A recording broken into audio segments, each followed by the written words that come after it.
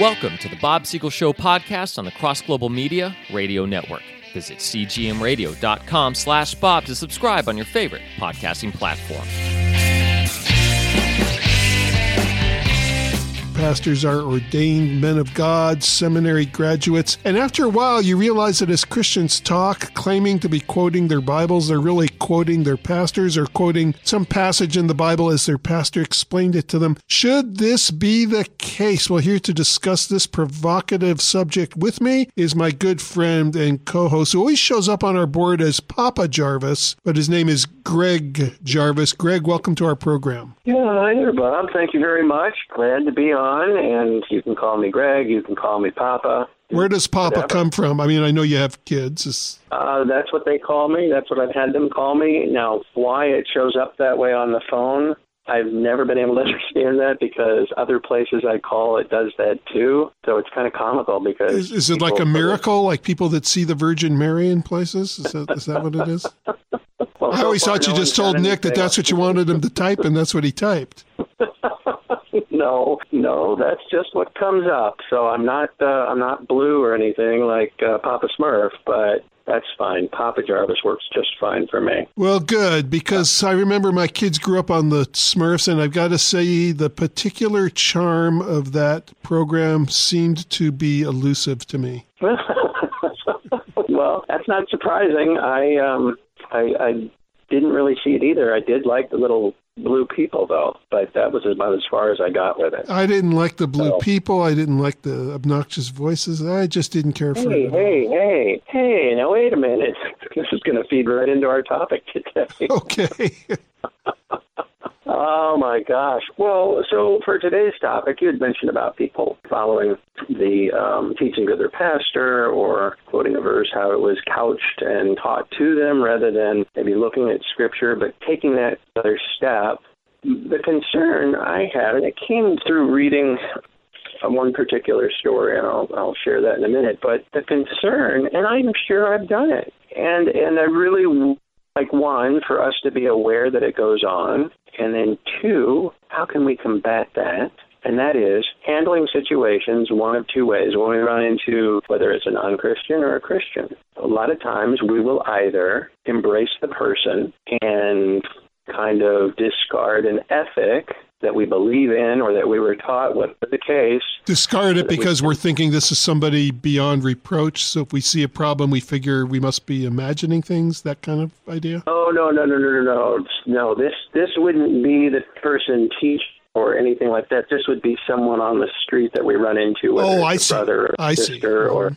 Yeah. And so in order to accept, not today a lot of times, it's accepting everything about them, we discard ethics. Now, the other way of handling it, which I think is equally off the mark, and that is taking the ethic and discarding the person and calling them out, pointing a finger and discarding them and going another way. Both of those are not good approaches, and they're not biblical approaches. They're not appropriate approaches, but I know I've done it in my life. And the story, you'll know, it's the woman that was caught in adultery. And so whom Jesus rescued. They brought her to him, and they're wanting to stone her to death. Mainly because they didn't care about her. They just wanted to catch Jesus. Whereas if he was going to say, no, don't stone her, well, then they'd got him because he's not going by the law in the Old Testament. And if he said, absolutely stone her, then it's like, whoa, now they've got him, they can report him to the Roman authorities. Because they didn't have the authority to stone anybody under the Romans anyway. Exactly. Although the Romans were known to look the other way when a mob violence got out of control, such as with the stoning of Stephen. Yes, absolutely. But either way, they thought they caught Jesus in the middle. And so either way, he's kind of in a pickle. But he, as always, sees his way through it. And whatever he was writing in the dust, and then telling them, let whoever's without sin here, go ahead, you cast the first stone. Which means he was probably listing a bunch of sins in the dust, and people were seeing their own on the list. That's what I would think. And so one by one they leave, and he gets up and asks her, is there nobody here? Where are your accusers? Are they gone? And she said, they're gone. So no one condemns you? And she says, no. He goes, well, I don't condemn you either. And some people would want to stop there and think, see, we shouldn't be condemning people, and which I agree. But then he goes on to tell her, now go and sin no more. Yes, so he wasn't excusing her sin at all. He was just treating her in a compassionate way. Absolutely. And I think that right there is the key of how we want to learn to treat people today, where we can be compassionate, be merciful, never discarding the truth, but not discarding the person either. And I think that is a tricky line to walk for a lot of people. I think it's much easier for people to judge or condemn or to bend their theology. Either way, don't you think that happens a lot today? Yeah, it certainly does. And so what I'm grappling with is how can we consistently do that? To do both, to hang on to one and to hang on to the other, and allow the person then, if anyone's going to be doing the discarding, that it would be the person, either discarding the truth that we bring or discarding us, but not us doing the discarding. Right. So that's kind of and I think you see that. I think we see this through Scripture. Most importantly, I think we see it in our own lives. I mean, God didn't discard us, and He had every right to. But through Christ, He pays the penalty, and then He holds on to us, and He holds on to who He is. Doesn't let go of either one. Yes, which is a good thing, because if God was going to give us what we actually deserved, none of us would be here. Right, and I probably would be one of the first to go, so I'm really glad. I don't think I'd be too far behind you. Probably not. I mean, I think you might see me go, and then it might be a little ways before your turn. And so I just thought we could discuss some of the doctrines that catch people up. It's not always a doctrine, too. Sometimes it's just an idea or an attitude. I remember when my kids were little. I never even taught them this. But when my kids were little, they were like, oh, that person's not a good person. And I'm like, what? What are you talking about? They smoke. I was taken aback because I'm like, these are my little babies. What are they talking about? This person's smoking. Yeah, and given where our culture's headed, I think somebody smoking is the least of the problems we have today. Oh, absolutely. But it took me aback because I had never taught them that. I didn't know where they came up with that. They probably heard it in Sunday school, Greg. Well, possibly, but I don't know that I ever saw any flannel graphs with little smokers and little... Oh, remember those flannel graphs? Well, we're really dating ourselves now. But now maybe there should be flannel graphs with little smokers and people jumping rope. Little blue Smurf flannel graphs. Well, that would be lost, obviously, on a few people. Namely you. Yes. So maybe not. But there's things like that there's things like that we make up ourselves that are preferential to us, and we choose to sidestep people because of them. And then there's things we don't make up. We actually take doctrine from Scripture, and we use that to discard people. Or doctrine that we think we're getting from Scripture, perhaps. Yes, and that's real dangerous ground right there. Yeah, because I'm convinced if Jesus came today and he sat in a lot of churches and started talking about things, a lot of people go, whoa, wait a minute. I don't know. But I think what's on the move today is there's becoming more and more, the lopsidedness seems to be discarding the ethic to hang on to the person. Well, we do hear this a lot, like if a Christian speaks against same-sex marriage or speaks against the religion of Islam, we're told that we don't have any compassion, when actually we could have great compassion for both people groups, but just disagree with their beliefs. And so you're confronted with that, I'm sure, from time to time, with things that you've written, talked about, whatever. Yeah, absolutely. So how do you walk that line then where you are not letting go of either one, where you're embracing truth and you're embracing the individual? Well, to start with, I'm a big believer in disclaimers. So I'll say right up front, if I'm having such a conversation, that none of this has anything to do with any lack of respect for you as a person. And I'll turn it back on them too, because if somebody says, well, if you disagree with homosexuality, that means you hate gays. I say, well, wait a minute. The very fact that you're having this conversation with me shows that you are disagreeing with a very clear teaching of Christianity. Am I to take that to mean that you hate Christians? And they'll immediately disavow that. No, of course I don't hate Christians. I say, well, okay, well, then why can't it work both ways? Why are you able to disagree with me? And I'll tell them, I haven't been accusing you of hatred. Why don't you extend to me the same courtesy? Oftentimes when we put it back in their court, they can see a little more objectively. Mm-hmm. Mm-hmm. Okay. So starting the conversation with a disclaimer. It can help. It can be very helpful because otherwise there's going to be a misunderstanding or it's going to come up. You might as well put all the cards on the table right at the beginning. Sure. It can be disarming on the one hand, or at the very least, it can be informative and at least cause someone to think or realize, hey, this person, because without a disclaimer, there's a whole lot of assumptions, like the person has said, oh, you hate people who are gay. And an assumption a lot of times when people talk to a Christian is that the Christian thinks they're right. Christian has all the answers. They think that I'm, this, that, or the other. And they have a lot of assumptions right off the bat. But if there's some disclaimers to sort of set the tone, then that seems like that could be a very good thing. Yeah, and they not only are in the impression that Christians think they're right, but that Christians think they're perfect, and that they somehow in their minds think that what we're teaching is that we as Christians have achieved this set of morality that you haven't achieved. And they don't understand that it's actually the opposite message, that we don't think we've achieved anything, that we think all of us as human beings have failed before God, and we're here to proclaim His grace that I don't deserve, you don't deserve, nobody deserves. It's a whole different conversation from what they think we're believing. Yeah. And I think some of us Christians need to be well-versed in being able to do that, because I think sometimes we further that image or we further that thought by our actions, our attitudes, and what we're trying to tell people, not so much maybe what we're trying to tell them, but how we're telling them. Yeah, and we've got to be willing to take the time, too. I remember one time I was out with Dana, and I was on my way to get to one of our favorite ice cream places. I was really looking forward to that ice cream cone, and sure enough, there were some people that were trying to overturn Proposition 8, which has since been overturned by the courts anyway, on which here in California had declared it a law that marriage is between a man and a woman. And I just said, well, I voted for Proposition 8. He goes, well, you don't believe in equality? And I said, well, it's a little more complicated than that. And then I walked away, and I never in my life, Greg, felt so guilty eating ice cream. I'm sitting here thinking probably nothing I said to that guy made any sense to him. And I gave up what could have been a significant conversation for a stupid ice cream cone. So I got up. I said, we got to go back.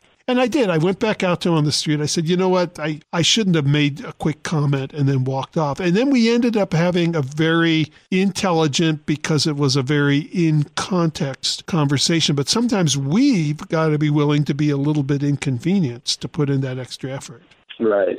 But the main point you're making, I think, is that you got to have your ice cream and eat it too. Right? Well, in this case, I had my ice cream and I ate it too, rather than my cake. Yeah.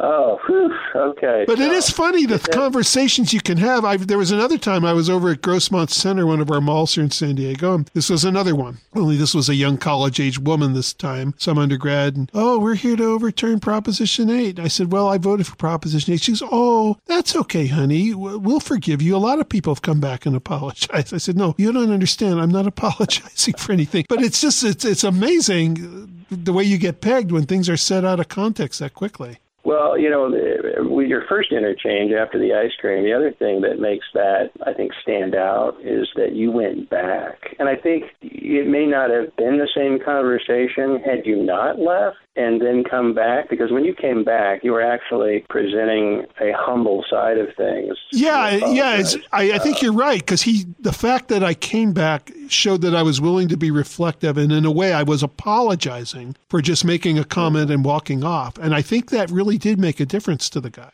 I totally think that happened, and I think if we don't have those opportunities, and there is no, it's not a leave and come back kind of thing, I think we often need to hear a person. I think that is another way that people respond well. You have your disclaimers, you set the ground rules, you come back if you've left, you apologize. That kind of sets a tone. The other tone that can be set is if we become initially good listeners, a lot of times we have too much or so much to say and have such strong opinions about whatever it is that we're more about us getting across our message than really hearing what that person has to say. And that goes a long way when you listen. Yeah, I'd like to say that I really learned my lesson, but I don't think I've ever been as hungry as I am right now for a banana split. So I'm not sitting here salivating about having another one of those conversations. So I'm not sure how much I took away from that. So listening to people, I think, gets a lot of mileage. In truly listening, I don't just mean waiting your turn to say what you want to say, but really listening to someone and reasoning through with them. And I don't know that we are taught that a lot in our groups or in our churches or in settings. I think a lot of times we are taught doctrine and the main core beliefs, let's say, and not so much. I think it's taken for granted that everyone should be able to just talk. And, I remember in college being terrified getting up in front of a class to do a speech. I hated that. And not everyone is well-versed. Not everyone's gifted to talk. And really, I think sometimes there's just a few simple things that we can give to people along with truth that'll help them to discuss this with somebody else. Do you find that some of that is being given and taught, how to approach people, how to talk to people, just in general, in churches? Well, there are at times classes on evangelism training, even though I understand you're not talking only about an evangelistic situation. We could stand some communication skills just in learning how to talk to our brothers and sisters. I'd have to say that whereas it's taught in places, it probably is not taught nearly enough. Yeah. Because I think what happens a lot of times, at least in my own experience, what I grapple with is, I don't know, I'm probably the only one, but I want to be right. I want to be right. I want to be right with God. I want to be right in a conversation. That's where I want to be. And so if I can have my ducks all lined up, then I'm okay, right? And that is not right. That's not how I see Jesus. Nobody had ducks like Jesus, right? He had the finest ducks. Absolutely. Kosher ducks cooked on a kosher rotisserie. Kosher ducks all in a row. All in a row. Right? There we go. There sounds like a song or a poem there somewhere in the working. Something in there. Well, I think it's okay to want to be right. Obviously, it's okay to want to be right with God. What's the alternative to want to be wrong? The trick and where we start derailing is when it starts coming to our attention that we were not in the right, and we're not forthcoming about admitting that. That's where it becomes a problem. And if we're telling ourselves, sometimes if a person says, I must be right, then they'll start telling themselves that they are right, even when they're not. And that could lead to an inability to confess their sin. Ironically, learning to confess our sin and being honest about ourselves is how this all began in the first place. Without that, we would not have found Christ. And all too often, people start as honest Christians, defining a Christian as one who's forgiven of their sin, but then they start trying to behave like Christians with the capital C instead of behaving like forgiven sinners, instead of continuing as they started.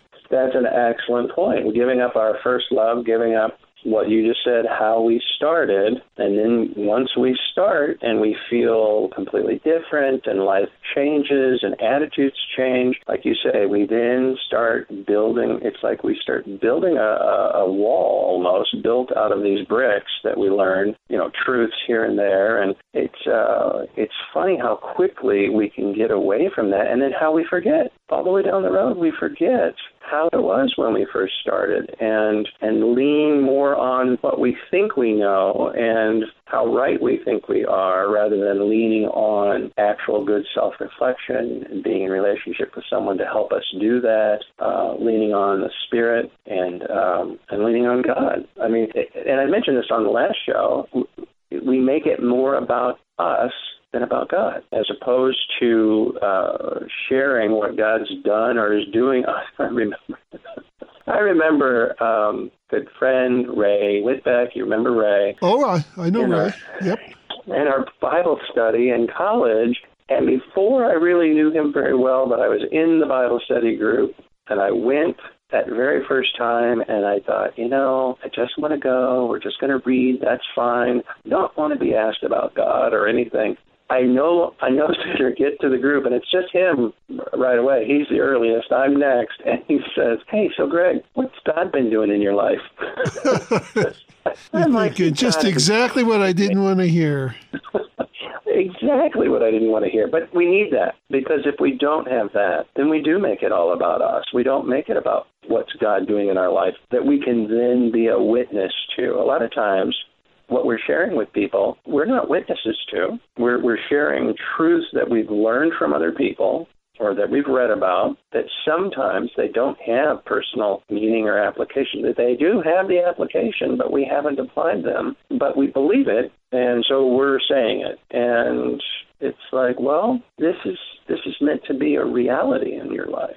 And we want to share, what we're going through. And that doesn't mean that we've gone through or will go through every single doctrinal teaching. I'm not saying that. But what I am saying is sometimes we get a theology in our head and all of our quote-unquote ducks in a row that don't connect with us, don't connect with the other person. And we can also have wrong theology. But we can also have right theology that we put on a shelf, or that we soften, or that we kind of couch so that we can feel closer to an individual. And I'm not advocating that. But I think especially today, there are some doctrines that people are real uncomfortable with, that shy away from, try to excuse, or just flat out reject, which, of course, that causes me to wonder about the relationship with God to begin with, because I don't see how we can just outright reject certain things that are... Which doctrines would you say people are uncomfortable with or try to distance themselves from? That's a good question. I was thinking maybe you would have some. I know people don't like to talk about hell. Yeah, that was the one that came to my mind. That's a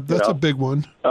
Sin, and then you can fill in the blank as to what sins. You already brought up gay lifestyle, let's say, and I know you debated a gentleman on your show before, and there's folks that believe that it's okay. The Bible doesn't teach against it. I don't really understand that, but that's a whole other thing. Then there's people that, I'm just going to have to live with this and just not act on it. And then other people that think, no, I can be changed. And, but there's all kinds of different approaches. But whether it's that topic, or whether people bring up their own smoking or drinking too much, or another one, Jesus being the only way. Are you kidding me? Come on. And it's like, well, those, people don't like to lead with those or even hear about those or discuss them with people. Absolutely not. Are you up for a question from a caller, Greg? Oh, sure. Yeah, me? Are you kidding?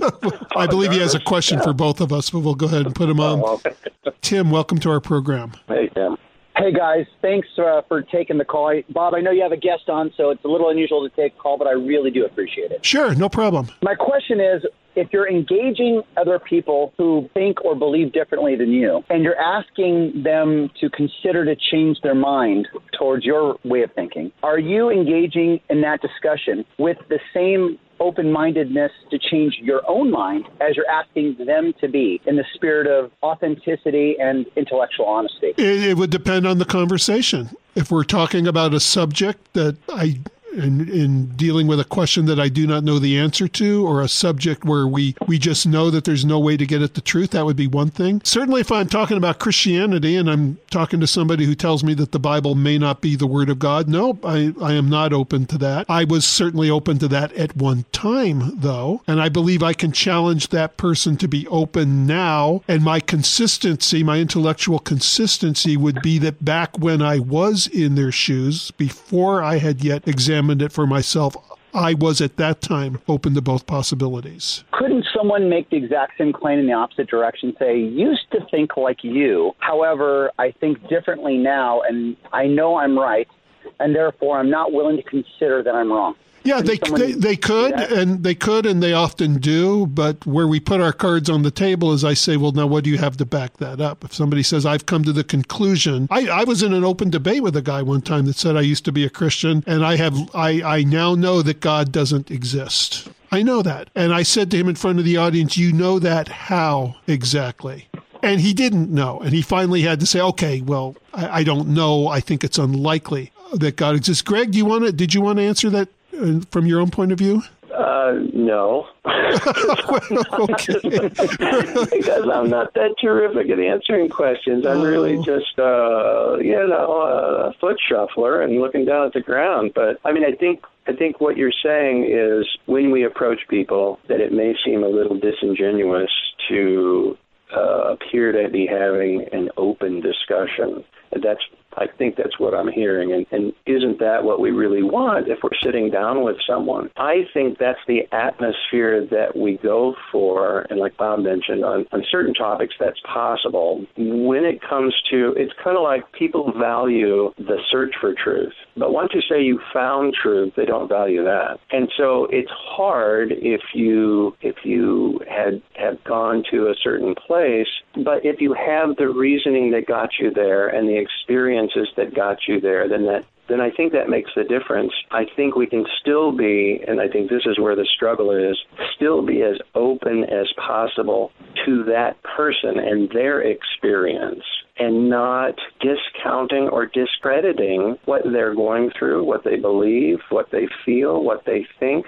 And we can share where we're coming from, but not steamroll them as if we have absolute truth and that they really don't count or matter. I think that's sometimes how those conversations go, and I think that's probably as close as we could get to having an open conversation, and to genuinely discuss the issues that someone raises. Because I've been in conversations where someone raises an honest question and someone else will just shoot it down with something that doesn't even make sense. And it's like, hey, you're not dialoguing with them. You're just, and so I would kind of reiterate what Bob had mentioned. If it's this topic, well, that's a little different, but you'd still want to be as supportive and as open, as encouraging as you can.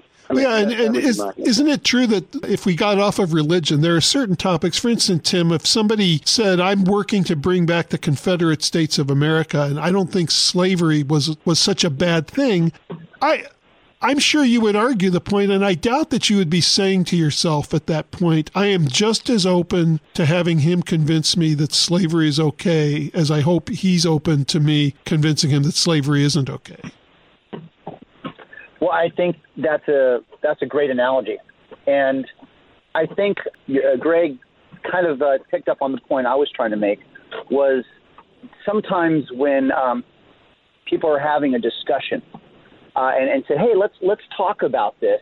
They present it in such a way as if it's supposed to be a two-way street, as if both sides have something to offer and both sides might be able to share something with the other that might convince them of some greater truth, where in reality, it's not being honest about that. It's one-sided. I'm not going to change my mind no matter what you say. I'm here to change your mind, and this is really a one-sided interaction. Well, it depends on how we set it up. If we say, let's talk about this, but we're not giving any comment about how open we are. We're just saying, let's be a forum where we're each free to express ourselves. And we're each going to give latitude and respect the fact that each person can express themselves, and we're going to share our viewpoints in a friendly, respectful way. That's not giving any guarantee about how open or closed your mind is. Once again, I think that depends on the subject. I think that the topic is very important, and I like what he was saying. I think sometimes when we sit down as Christians to talk to anybody, sometimes it comes from a closed system, and like he said, that it may feel like we're just there, not really open, and that's true. I mean, if someone told you the cure for cancer and it cured you, chances are you're not going to be open about it not being a cure to cancer. Okay. But you can still be open in your discussion with someone. I think, and I was talking earlier about techniques to talk to people, and you had mentioned a disclaimer, and I had mentioned listening. It's not just the subject of Christianity, but sometimes when people are engaged in conversations, they're not really engaged. Exactly. And we can be open. There's different kinds of openness. We may know where we stand, but we can be open to the fact that we're talking to somebody and there's something very important that they would like to share. It's important for them to have the catharsis of sharing it. And that's another kind of openness right there. Just to be willing to listen and say, I hear you. I see where you're coming from. I don't necessarily agree, but I appreciate the fact that you shared your opinion, and I was truly listening to you while you were sharing it. See, and I think that a lot of times is what's missing in a lot of conversations. A lot of times listening, quote unquote listening, is really just waiting until your turn to talk.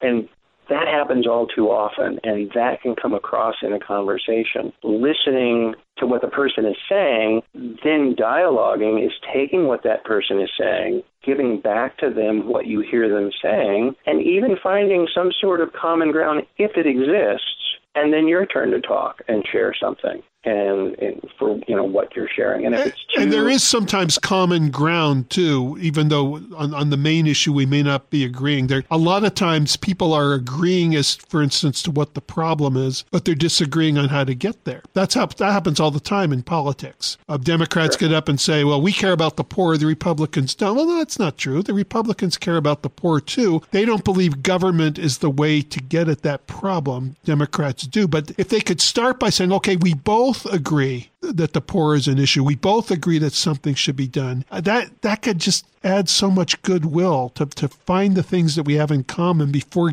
immediately jumping into what we don't have in common. Right, and I think that is where most people start, is the lack of commonality, and then it turns into a real broken discussion. If it gets to that point at all. Now my concern, and I really am glad that he had brought that up, because that's a huge part of conversation. Along with that, even if we are good listeners and we truly are sharing and listening and going back and forth, I still am a little concerned that we do tend to soften or even reject at times certain doctrines like hell, or that Jesus is the only way. How can that be true? Or, just as bad, we reject people based on whatever. When most of the people that were rejected in Christ's day were the ones that he went to. Those were the ones he went around and taught. Yeah, those that were the refuse of that society, Jesus actually gravitated toward. Yeah, and today those are the ones we're like, I'm gonna have these discussions and talks with people like myself, and then we'll argue, or we'll discuss our points, and so sometimes we're kind of going about it with the wrong people, even, I think. Well, this brings us back a little bit to where I started today, in that the people that were the religious leaders of those days, the people were kind of blindly following them, and Jesus was challenging them to look to their own relationship with God, because some of these leaders were very flawed. Yes. The Bob Siegel Show podcast is a production of Bob Siegel and Cross Global Media. Visit us online and subscribe to the show at cgmradio.com/Bob.